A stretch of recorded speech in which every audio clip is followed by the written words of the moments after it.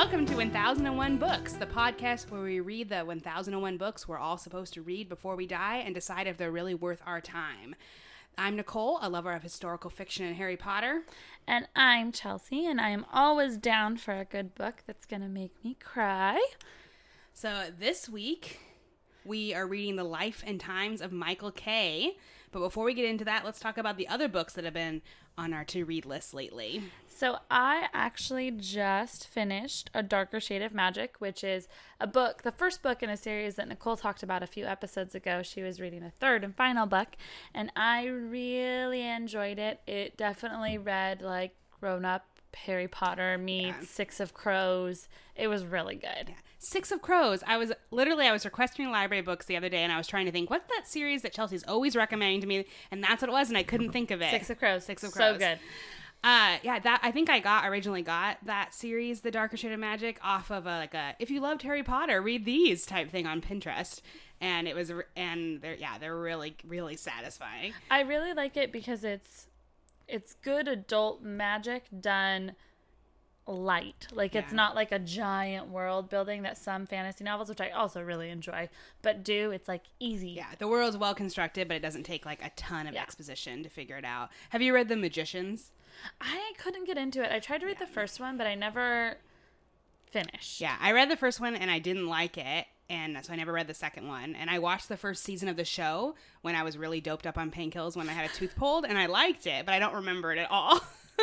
But I think this book is so much better than The The Magician gets a lot more attention. Yeah, I really like this one. What have you been reading? Well, so even though this episode is released just 1 week after our last one, it's actually been a long time since we recorded because you had a concussion. Yeah, I was in a pretty nasty car accident on the freeway. My car was crunched. I had a nice thing where my head hit a steering wheel.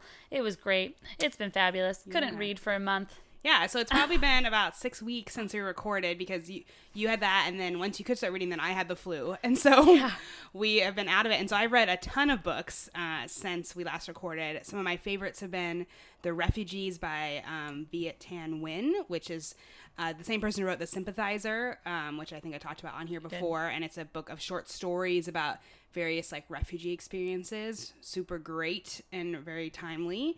And then the other one that I really love was Tower of Dawn by Sarah J. Maas, which is the most recent Throne of Glass series, which I'm addicted to that series. Yeah. I'm in middle of a reread right now, and it's so good. It can't rival Harry Potter in my mind because that is sacred, but it has the same ability to totally consume me, and I'm reading them really fast. Which is funny because I like her other series more. I like her other series more, the court ones, but I like those ones more. But those are all done. I think, there's going to be one, right? A novella or something? There's going to be a secondary series, but it's not going to be centered around the main character from the previous series. Oh, yeah. So it's gonna be I really want it to be about her sisters. Yeah. I want it to be around the snarky sister. Yeah, the snarky sister. Her name starts with an N. I can't think of it right now. Nessa, yeah. Yeah, I really hope it's about her and Cassian. Yeah. Anyway, Sarah J. Maas is amazing. If you haven't read her, you should read her. I've read all of her books. She's great. Brain candy. And she kicks out 3 novels a year, at a very fast pace, which is very satisfying. But those are 2 of my favorites that I've read recently out of many. We both also, last episode, we talked about books that first got us into reading, which got us talking about the Animorphs series. Yes. And so we both also read the first from that series, The Invasion, which is really hilarious because I don't think I read those in order when we were kids. I don't think I did either. And I really laughed because so little happened in that first book. It was short. I mean, it's a children's book, but also just there's not a lot of action. I think it's funny to talk about Animorphs, so we're going to talk about Animorphs here for a second. It was the aliens are here.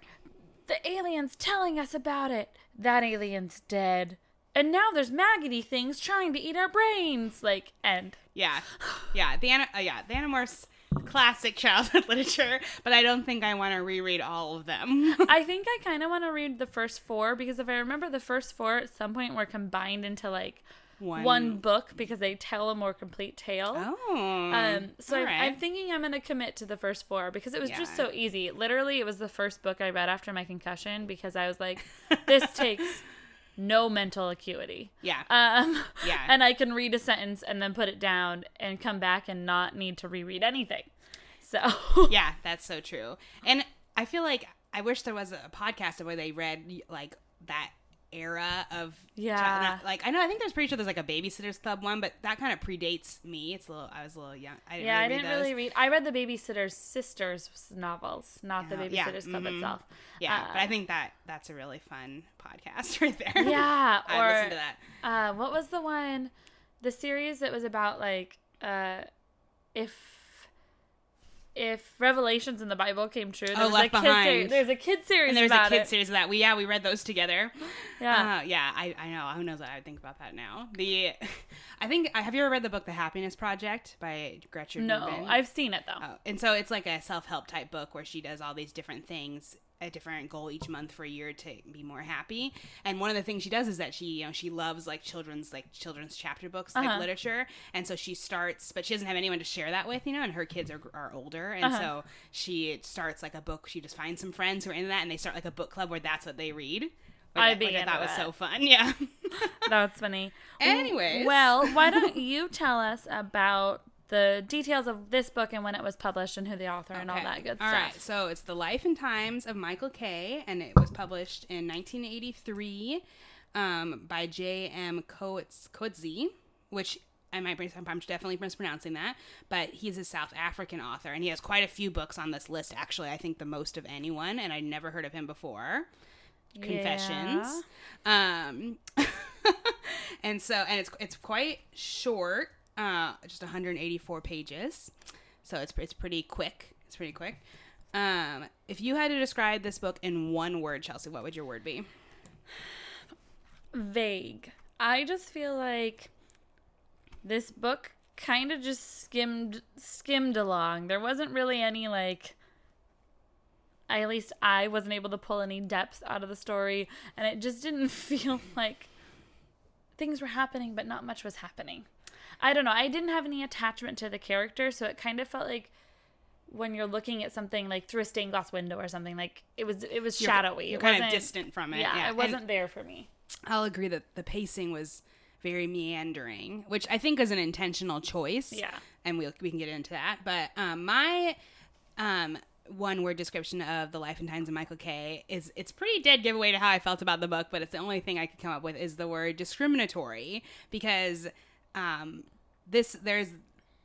we've read lots of books where we've talked about like they are hitting on the intense topics that are very relevant in our society today and in the past, but this book really pushed my buttons on a particular issue that's close to my heart. And so it was hard once I kind of got that. It was just like I couldn't find any compassion for it at all. Which maybe, and the thing is that if that I think it's a topic that's not, the author wasn't trying to write about it. No, I don't think I think it's just like his natural prejudice or like cultural perspective sliding in. It's not really part of the point of the book, and so that's what really frustrated me. But and we'll kind of get into that a little bit when we go into the plot. We don't want to give too much away. Yeah, so let's Chelsea, do you want to give everybody like a 2-sentence spoiler-free description of this book? Yeah, so it's about this character, Michael Kay, and he originally sets off on this journey to take his mother back to where she grew up, and throughout the course of the journey, it just kind of travels through, it felt like it was probably a year or so of his life. There weren't really any time periods. As he travels through a war-torn country, he ends up in a camp, he ends up in a hospital over the course of it, and kind of, it was just so meandering. So that's the gist of it. It felt like it was a book that was supposed to talk about war and kind of how the simple life can be good, were kind of the themes of the novel, but it just took a very big route to get there. So honestly, the quick plot is just that he was wandering through South Africa. Yeah, that seems about right. And during an unnamed war. Yes. That it's a fictional war. Due to Wikipedia research, I know is fictional. Yeah. Because it did not jive with the little knowledge I have about South African history. Yeah. And so from this point forward, we're going to get into some spoilers of this book. If you are desperate to read it without hearing any more, come back to us later. But let's get into a little bit more of what's going on in the plot of this book. Yeah, and make sure to check the episode notes if you don't want to hear the spoilers, because I will put the minute mark where we stop being spoilery. So essentially in this book is a more detailed description.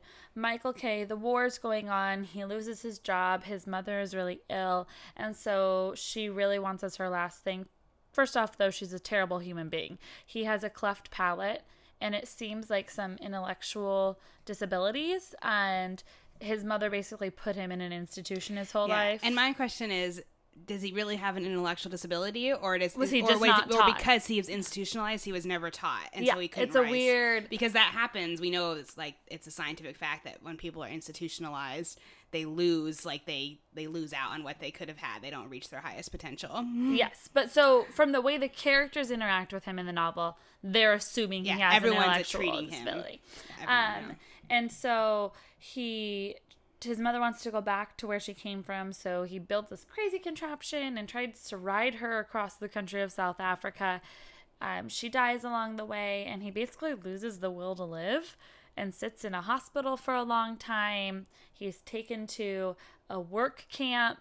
He hides out and starts farming, and that he seems to find some purpose in growing things, and that's really what he's gifted in, is gardening and growing things. But then he has to he gets captured, because no one's supposed to be wandering the countryside because of this fictional war. He also ends up, after his capture, after the camp, after he escapes, he ends up back in a hospital where the viewpoint of the novel switches at that point, and is notes from a nurse who's caring for him. And it sounds like this nurse is the one person who maybe doesn't think he has these disabilities. That's totally the opposite of what I think. So we'll come back to that. Well, the doctor was the one that I thought was really bad. Oh, you're right. I'm confusing them and making them the same character. So there was two characters in this section of the novel. The doctor's the one who thinks he's kind of mystical and magical, yes. Right? Yeah. And then there's a nurse as well who's in it, and they think he was growing things on this farm to support the resistance, but really he was just trying to keep himself alive. And he escapes there again, and he ends up almost back where he started, at a beach though. Right, where he's sexually assaulted. Yep. In a really weird way. A weird and not the book is divided into 3 sections. There's one section that's all about him running away with his mother and her passing, and then him being in the hospital, and then finally finding the farm. And then when he gets in the camp, and he gets put in the camp. And when he escapes the camp, then it moves to section 2, which is all at the hospital told from the secondary perspective. And then it moves to section 3 when he escapes the hospital, and he that's back in his perspective, and he goes to this beach, and it's only about 10 pages long, this whole section, and he is molested by some woman who pities him, is what he takes from it. And then he's like, oh well, the point of life is to keep on living. End novel. And all in 180 pages. So yeah, it was. Yeah. So, okay, so why don't we... It was a thing we read. Yeah, why don't we go section by section? So let's start with that first section where he's running away. And so I think, to me, the key thing that caught my eye in that section was that... So this book came out in 1983, so, not too long after apartheid ended in South Africa, right? Mm-hmm. And in this book, the author never names the race of the characters, but I think I came to it with a lens of it's South African. I bet this main character, Michael, who's so downtrodden, is black. And maybe that was a fault. I shouldn't have come with that assumption, but that's how I read it. And that the other characters, like the doctor and the nurse, are white. And that this war, this imaginary war that didn't exist in South Africa for real, is some sort of race war. Mm-hmm. And I don't know if you felt like that's what it was, but that it seemed like that the resistance was black people, and the other people were dominating white people, and black people who were with them on their side. I'm wondering if, and maybe I wonder if the disability part of the story was supposed to be an allegory for race, but we just didn't think it was done well.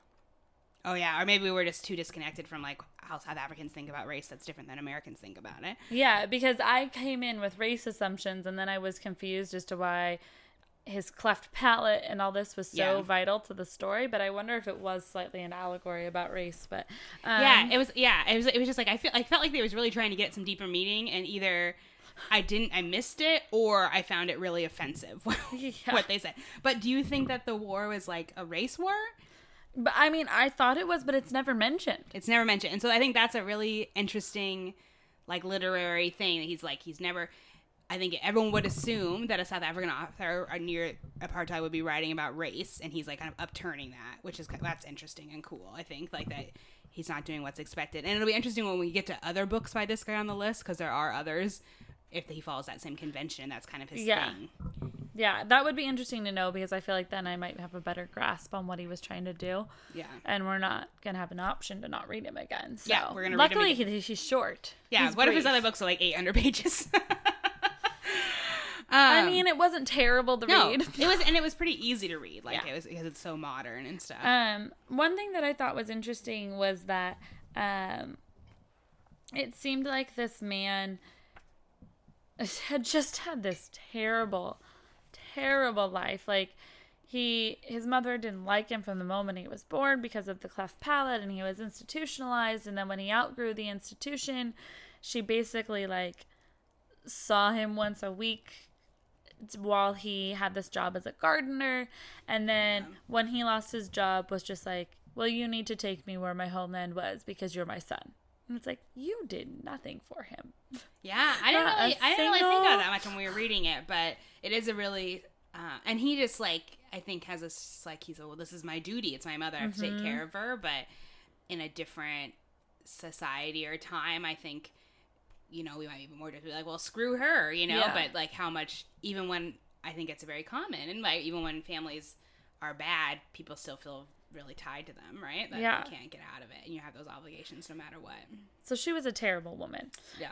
And then you get to this point where he makes it to the farm, and the farm where she wanted him to go, and she's dead, she's already passed away, has been abandoned, and so he just like starts living off the land in a very like, I don't know how to live off the land, I'm making it up kind of way. And just when he starts to get comfortable, a man comes and basically starts treating him like a servant, and then he has to flee again. So the whole book is like him like he's settling running. And then he's running, and then settling, like, and then he's running. There's no place for him in the world. Yeah. There's no place for him in this war, and that he's like caught up in it. I think he's meant to represent like the eternal like innocent that is caught up in like the machinations of like other people, the world leaders and whatever that are doing things, and he just has to go with the only way he can survive is to kind of go with the flow, and the only reason he survives is because he doesn't fight for anything at either side, right? He just kind of like rolls along, and that's how he survives it. All like the labor camp and the hospital and stuff, and then but also when he's farming at that section, it's also like weird, and like he's kind of starving, right? Because he's waiting for his food to ripen. But it's kind of painted as like this like spiritual experience that like almost like he's kind of a holy man, you know, like that. Well, like it a was mystic. almost like too like romanticizing being a hermit. Yeah, for sure it was doing that. For sure it was doing that. And then you mentioned something earlier before we started that was interesting about how like you were reading this book and you were assuming like, okay, it must be set in the time it was written in the 1980s, but sometimes you could have just thought, oh, this is in the 1800s. It could have happened at any time, like in human history. Like, that's what it felt like. Like you'd be reading pages and I'd forget where I was in time, and then it'd be like, and the jet plane flew overhead, and I'd be like, oh, okay. Yeah. Jarring, but yeah, jet planes. And I would assume maybe that was also an intentional choice, that this is a universal story. You know? Yeah. I think that's also what the author's trying to get at. Well, let me talk a little bit about the thing that made me really frustrated with this book. And so in the second section, Michael's in the hospital, and this one doctor really takes like an interest in him, and sees sees him, you know, as a person with a disability who because they have their disability is a hero for even surviving, you know, and B, sort of like mystical and magical and knows the real secret to life because of his disability. And I work with people with disabilities in my job. I help people get employment. I help them get internships when they're in school. I'm doing it for many years now. And that like trope, I find it so frustrating because people with disabilities don't want to be seen as special just for doing the things that everyone does in their day-to-day lives. It doesn't make them a hero that they get up and go to work. It makes them normal like everybody else, and that is like a hated label, you know, that there's great stuff out there that self-advocates have put out about why we shouldn't treat people with disabilities as special, you know, because they're doing typical day-to-day things, and the idea that they have more knowledge about the universe. I just like that's such an outdated idea, even from the 1980s, you know, like that we shouldn't, people with disabilities are just like everybody else. And I think that might have been the nurse. I think I'm confusing them in my head too. I think I've combined these two characters. But anyway, the character wasn't great. In that section of the book. And so there's that character, whether it was a doctor or nurse, is just always like having long monologues about how perfect Michael is, you know, and how innocent he is. And I also don't think that's true. And it doesn't serve people with disabilities for us to treat them like children, like they're adults, you know, they have their biological age is 25, they're 25. And when people use that language, like, oh, they have a mental age of this, like that, there's no science in that. That's bullshit. And so that's the thing, is that I don't think this book was supposed to be about people with disabilities. But because, unless it really was an allegory about race, because like racial stereotypes, the fact that was just in there so casually just made me be like, everything this author says is crap. Well, and interestingly, I mean, I teach, but I don't work with adults with disabilities, so my perspective is a little different about that in terms of like how aware of that I am and how much I noticed it in reading. But when you were saying earlier that you thought it was talking about like the eternally innocent, that annoys me that he chose someone who has a disability to represent innocence. Right. That I find that obnoxious. And I hadn't thought about that before until you said that out loud. And I don't like that. Right. Like, I saved some quotes along these lines. So this is that doctor or nurse character talking. You're precious, Michaels, in your way. You are the last of your kind, a creature left over from an earlier age, like the last man to speak Yaquai. We have all tumbled over the lip of the cauldron of history. Only you, following your idiot light, biding your time in an orphanage, evading the peace and the war, skulking in the open where no one dreamed of looking, have managed to live in the old way, drifting through time, observing the seasons, no more trying to change the course of history than a grain of sand does. We ought to value and celebrate you. We ought to put your clothes on a marquette in a museum, your clothes and your packet of pumpkin seeds, too, with a label. There ought to be a plaque nailed to the racetrack wall commemorating your stay here. So I just think it's ridiculous. It's ridiculous. Yeah. And basically I think it's like saying that the best way to live life is to value the simple things in life and to not try to change history, to not try to be, and I also think that's like not 100% true. Or I think that book's interpretation of it is too simple, because I think human beings have a responsibility to try to live out their values, and that does. And like 99% of the time in your life, you're just going to be trying to be a good person in your setting, you know. Yeah. But sometimes that means speaking your voice to a larger issue, you know, and then adding your voice to the other millions is going to make a change, you know. And like I have to believe that, or the world is just terrible, you know? I'm really interested now. I really want to know what this guy meant. Like, I'm sure there's some interview or something with him. Like, if this was supposed to be an allegory for race, which case I'm still annoyed by it. Or if this was just 1983 ignorance writing about disabilities. Yeah, I really don't know. Here's the other one the other quote that really bothered me. This is when he's escaped from the hospital, and they're, you know, should we go after him, you know? The poor simpleton has gone off like a sick dog to die in a corner. Let him be. Don't haul him back and force him to die here under a spotlight with strangers looking on. What I say is true. People like Michael's are in touch with things you and I don't understand. They hear the call of the great good master and they obey. It's just like people with disabilities don't have like special magical in touch with nature and the universe powers that we don't have, and they don't like it's just like it's such a trope. I hate it so much. And we haven't even gotten to the third part, which is I did read a little bit about this novel online, and this is the third part is the part that most people abhor. Yeah, I mean, it's also real. That part also, the third part is also very frustrating because then he meets these like kind of vagrants who are hanging out at the beach who like, again, see him as a person with a disability who they like want to take care of. And the way they do that is by like giving him alcohol and like a sexual experience against his will. Yeah. And because they think that, I guess, like the doctor or the nurse, whoever thought the solution was to like give Michael the will to live, and then these people think the solution is to give him like fast living, basically. And it's kind of like two different people's interpretation of what the purpose of life is, and they all think that he holds what the real purpose of life is. And it's very I don't know, the way it was talked about, it's very like violating. Like, this is clearly, I don't know how to word this. This is the kind of like sexual assault that women today would claim, like, or have, not claim, but like they would be called a claim. Yeah. Like, someone was drunk and then somebody forced himself on them, but he was drunk, so he just laid there. So it was very, very jarring that's to true, me. yeah. It was a very like, so they get him drunk and then a woman basically gives him a hand job forcibly, like just puts her hand in his pants. Her hand in his, yeah, that's right, her hand in his pants. Yeah. And then like he doesn't know what to do and tries to change the subject, and so then he just lays and accepts it. That's a good point. That's the kind of thing that when someone says that happened to him now, that's where people are most likely to victim blame. Yeah.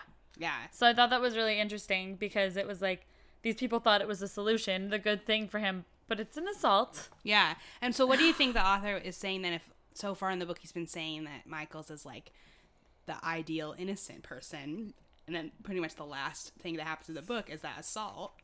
Does that make him not innocent anymore, or does he retain his eternal innocence because of his innocence he never could have stopped something like that? I think he maintains his innocence because he basically just goes on and it's like, well, there is a passage where it says he could not sleep, against his will the memory returned of the silver hair bent over his sex. Right. He's traumatized. He's traumatized by this. Yeah, PTSD and like. And then he tries to relax and calm himself to sleep, and in calming himself to sleep he thinks about the seeds and how the mistake he made when he was traveling was that he didn't have enough seed packets. So he's going to try and start his journey again, but this time he wants more seeds. And that's the end of the novel. Yeah, which I feel like is kind of like, maybe like, you know, like in all of life we kind of circle back to the same patterns. Like everybody does that, you know, and that, I don't know. It's so strange. It's just, I feel like we've said this about other books too, where like, I know it's trying to say something and I either disagree with it or I don't understand it. And this one isn't even a translation or anything. And so I don't know why it's so hard for us to understand, but it is so vague, like you said before. Yeah, and it's the winner of the Booker Prize. Like it. Yeah, that makes it extremely famous as an international like novel, right? I think I'm gonna have to do some research and get back to you all the next episode on what this man was trying to say. Okay, there's one more thing I want to talk about. And so also very close to the end of the book, they are talking about, I can't remember what this section is particularly about, but someone is talking about, the quote is, "For what reason were we waging the war after all, but to augment the sum of happiness in the universe? Or was I misremembering? Was that another war I was thinking of?" And so that's interesting. I also think this book is is anti-war. I think that's like base level for it for sure. But I think that's an interesting idea, is that like, is the real reason all wars are fought is because both sides feel like that by whatever, you know, they're fighting for, that they're going to make the overall world a happier place, but then the war always causes the world to be an unhappier place, no matter what you do, because there's so much death and destruction, you know. I mean, I'm like revealing my pacifism, but I've heard many, you know, tons of arguments about which wars are good and which ones were bad, and everybody has different opinions about it. And that, like, we don't need to get into that, but I think that, like, summary is that, like, oh, yeah, like, this side that's doing this is trying to augment the net level of happiness in the world. I think the next time we're going to go to war. I feel like that's a good question to ask, because that's definitely what the leaders are thinking when they go to war, right? Like, fundamentally, that's bottom line. That's what everybody wants. What's scary about war is that both sides are thinking that, and so somebody has to be wrong. Right, just like both sides think that God is on their side. Yeah, which is like, well, that's impossible. Interesting enough, you can't be right if you have the same differing opinions. Someone's wrong, or both of you are wrong. Yeah, and often I think that's the case. I just looked up this is just Wikipedia. I am going to look into it a little bit more because it's bugging me the more we talk about it. But it sounds like, from what people have posted on the Wikipedia, that the main themes that people think in this are the value of human life, which I could see that. I don't think it's well approached, but I could... Like, in the, like, war, like, or like that like his life is valuable, that Michael's life that, like, is valuable. everybody, that even though all these things the author prescribes to him, like, they should be terrible things, he's still of value. All right. I could see that. Okay. I don't think it's well done. Yeah. But I could see it. Mother and son enmeshment. Yeah, we talked about that. Mm-hmm. Time. But this is weird. It's basically like the time is confusing. There's never enough time for anything. Wait, that's pretty much what we said, right? Yeah, so I feel like we picked out all these themes. War and military authority. Mm-hmm. And race. Yeah, look at us. We got all the themes that Wikipedia said. But what annoys me then is that he literally made him have a disability for no reason. And have not just... It wasn't even like a physical disability. He made him have a physical disability and have everyone give him a cognitive... intellectual disability. Like, what? Yeah, and so that's just like his own like ableism seeping out, and like, and I feel like the character he wrote is like very stereotypical. And maybe it's stereotypical because of books like this, and that's why it's a stereotype now. I don't know, but but it like wasn't even his purpose, which is why it's so. That's why I find it so frustrating. If we're frustrated by it because we work in the careers we work in. Yeah, but other people should be exposed to the careers we work in. No, but I wonder that, like, if we didn't have that background. People who didn't have a background in education or in like social serving services, adults, like, it would not come across. And before I got into the field of, like, employment services for people with disabilities, I hadn't really thought about that as a career option. It wasn't something that was talked about in my education at all. It was like a whole world that was never touched on. And a lot of the issues now where I'm like vehemently have strong opinions, I had never even considered until I like kind of stumbled into my first job in this field. And so I would definitely say that people probably wouldn't be as angry as we or feel. even notice it. Yeah, you wouldn't even notice it. It would just be like background. A character trait of this character. It wouldn't be something that you would have any issues with. It'd be in the background. Yeah, so, that's true. The more you know. Yeah. But I think we can move on to whether we think this book belongs on the list. Yeah, so is this book canon? Books that everyone needs to read before they die for the sake of truly understanding humanity and being an educated person? I don't feel nervous about this one because I think we have the same answer. Yeah. 1, 2, 3, no. So for me, I say no because I think the themes are too vague to be really moving or thought-provoking in a way that like transforms society, which I feel like this kind of book is trying to do. It's trying to say really intense things, and I think it's too vague. And I just think that the passive like anti-disability stuff discredits it for me. Well, and I think it just tried to talk about too many things. Oh yeah. Mm-hmm. In too short of a novel, and unintentionally pulled in a whole nother kettle of fish kind of deal, like pulled in a whole nother topic that kind of blurred the message of the novel. Yeah, for sure. Like I didn't think as much about the other stuff that he was really trying to say. And even that list on Wikipedia, that's a long list for a short book. If you think about it, like this novel could just have easily have been about a young black man who was trying to get new jobs in apartheid era South Africa, and all these same things could have happened to that man, and it wouldn't have had to have like there's too many intermeshed like things, like you can't pull out a real point. Yeah, I think that's totally true. All right, so we're saying pass on this one. When the next and we book, get to read more of him. yeah, when the next book of his comes up, we'll see if it holds. Maybe the other ones are better than we'll like more. Who knows? We'll have to re-listen to this episode before we record the next one so that we can kind of see. Yeah, it could be a long time from now out of 1,000 books. 20 years later. Yeah, 20 years later. Okay, remember in episode 7 when we did this? Okay, so we thought for our next little segment, we would talk about our favorite ships from literature. And so this is, one of the best parts about being a reader, being obsessed and excited in fandoms about characters that are together in books or that you want to be together in books. Yes. So Chelsea, what's on your list? Well, one that I put on here that I don't really know how it ends yet because I'm only one book in is, I've been reading the A Darker Shade of Magic. In the first book, I am definitely shipping Kel and Lila. And I actually cannot give spoilers because I don't know what happens. Like, There's not even a romantic connection yet in the book. I just really like the way they play off each other.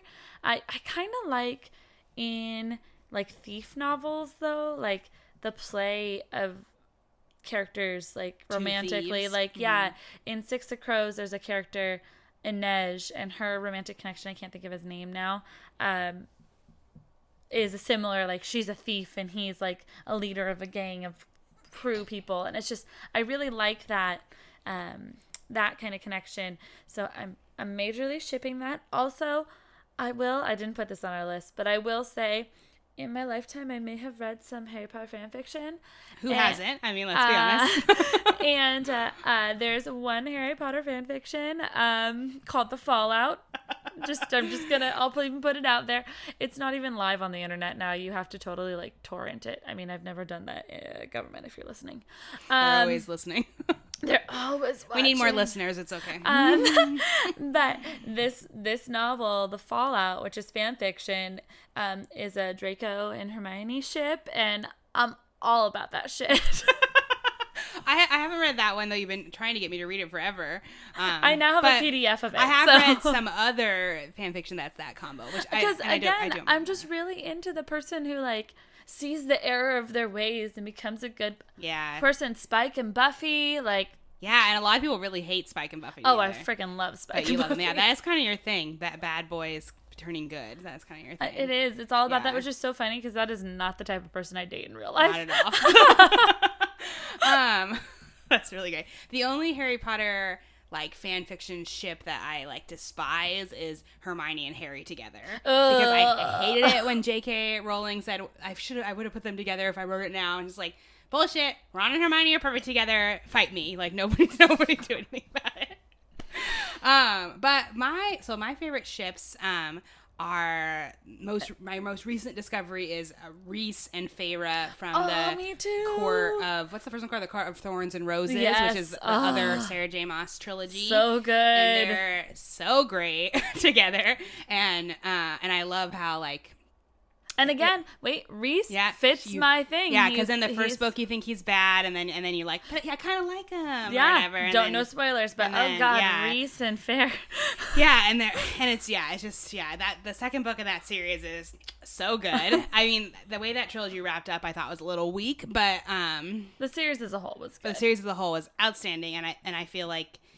Yeah, it's just I just love them together. And my other one is like I feel like very common is Claire and Jamie from the Outlander series, who I love basically because Jamie is the perfect man who has never existed in the real world, but is everything that every woman would want. You mean there's no Scottish man just walking around being perfect? Yeah, who's like times? He lives in the 1700s, but he's like a feminist, and he's always strong, and he always saves you when you're in danger. It's like such a horrible like damsel in distress stereotype. But then when you can be powerful too, and he's okay with it.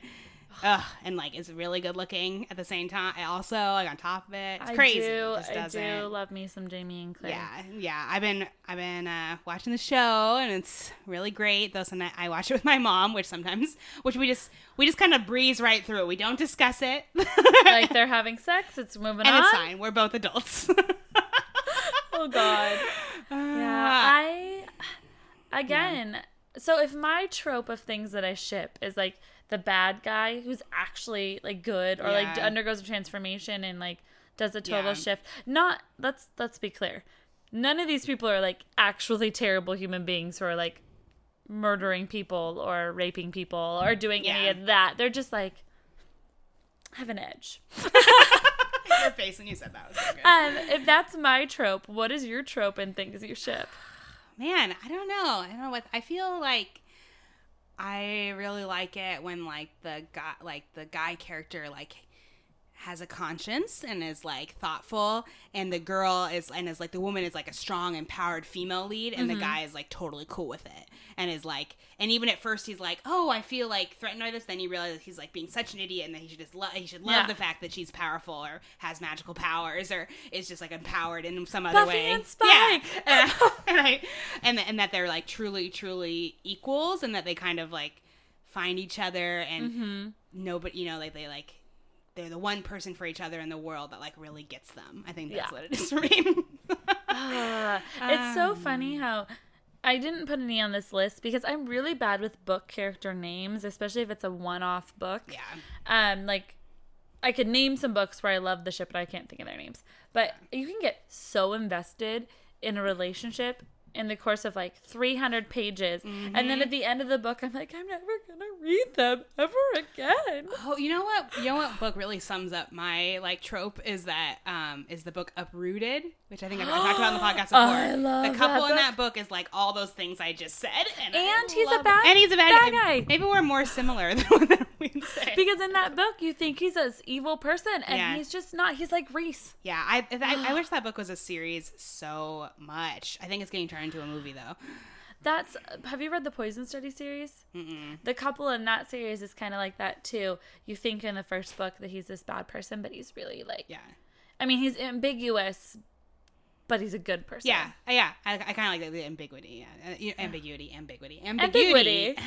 I was also going to say that I almost bought my mom, when we first got into Outlander together, I almost bought her this mug that said, I'm not going to do anything today. Well, I do Jamie Fraser. Or something like that. It was so great. I mean, that would be the truth. I mean, who wouldn't? My boyfriend's in the other room, but hey, honey. You can put your fictional characters list, right? If a Scottish man from the 1700s ever comes to call. And he's perfect for me, well then, that's allowed, so. Sorry. All right, should we draw our book for next week? We should. Okay. So, we're pulling one out of our big jar, and our next book is called To Each His Own. What do we think To Each His Own is about? Makes me think of As You Like It, almost. Oh, like The Princess Bride? Mm-hmm. For me, Isn't As You Like It a Shakespeare? Oh, also that. I'm thinking as you wish from The Princess Bride, a way less classy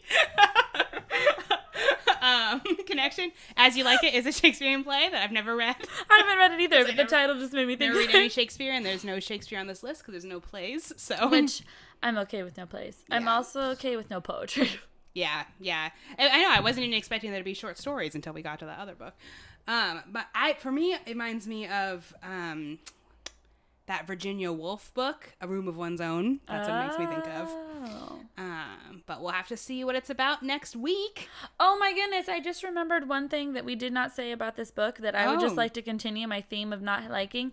Why are there no chapters? Oh, I forgot all about that. It's so long ago that I read it. There were 3 chapters. There's only just those 3 sections and no chapters. So which made it really hard to read. I had to close us off with that because I think that's going to be my pet peeve. I think that's going to be the thing we come back to is that I don't understand why there can't be chapters. It'll be interesting to see how much the reason we don't like the book is because of the structure, not because of the story or the meaning. We're so enmeshed in our which is, I think that's why it's good for us to read this list and see if it is worth our time, worth anyone's time, because you just end up reading, you know what you like, and you read those things over and over again, and you don't get bored with it. You read, you're like, this is the kind of thing I like to ship 1,000 times, and I could keep reading it. You know? And actually, that is something, it has made me appreciate when we were reading Life as a Caravanserai, blah blah blah blah blah, million mile long title.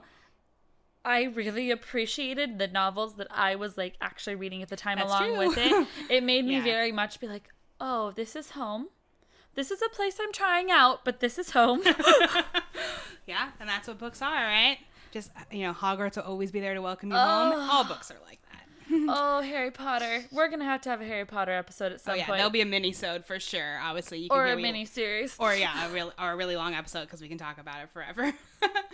All right. All right, listeners. Well, we'd love to hear from you. You can follow us at 1001 Books Pod on Twitter, Facebook, and Instagram, or you can email us at 1001bookspodcast@gmail.com. 1001-1001. Yes, and we just, the two of us, began to plan a really fun vacation for New York this summer. And so if you have any fabulous New York book recommendations, because we are the nerdy book people who read about the place before we go there, please let us know. Even if it was like a really well-written nonfiction book, or then we could go to the place that it was about. I would be all about that. We'd be all about that. And the only book we could think of that automatically came to mind that's set in New York City that we've read is A Tree Grows in Brooklyn, which I will be rereading, which we both love. But but I'm sure I've read other books, but we cannot think of them. So if you have a book, a novel, or nonfiction that you feel like really sums up New York City, let us know. Email us or message us on any of those. Yes, sites. on any of our social media, and we will be back to talk to you next week for book number 8.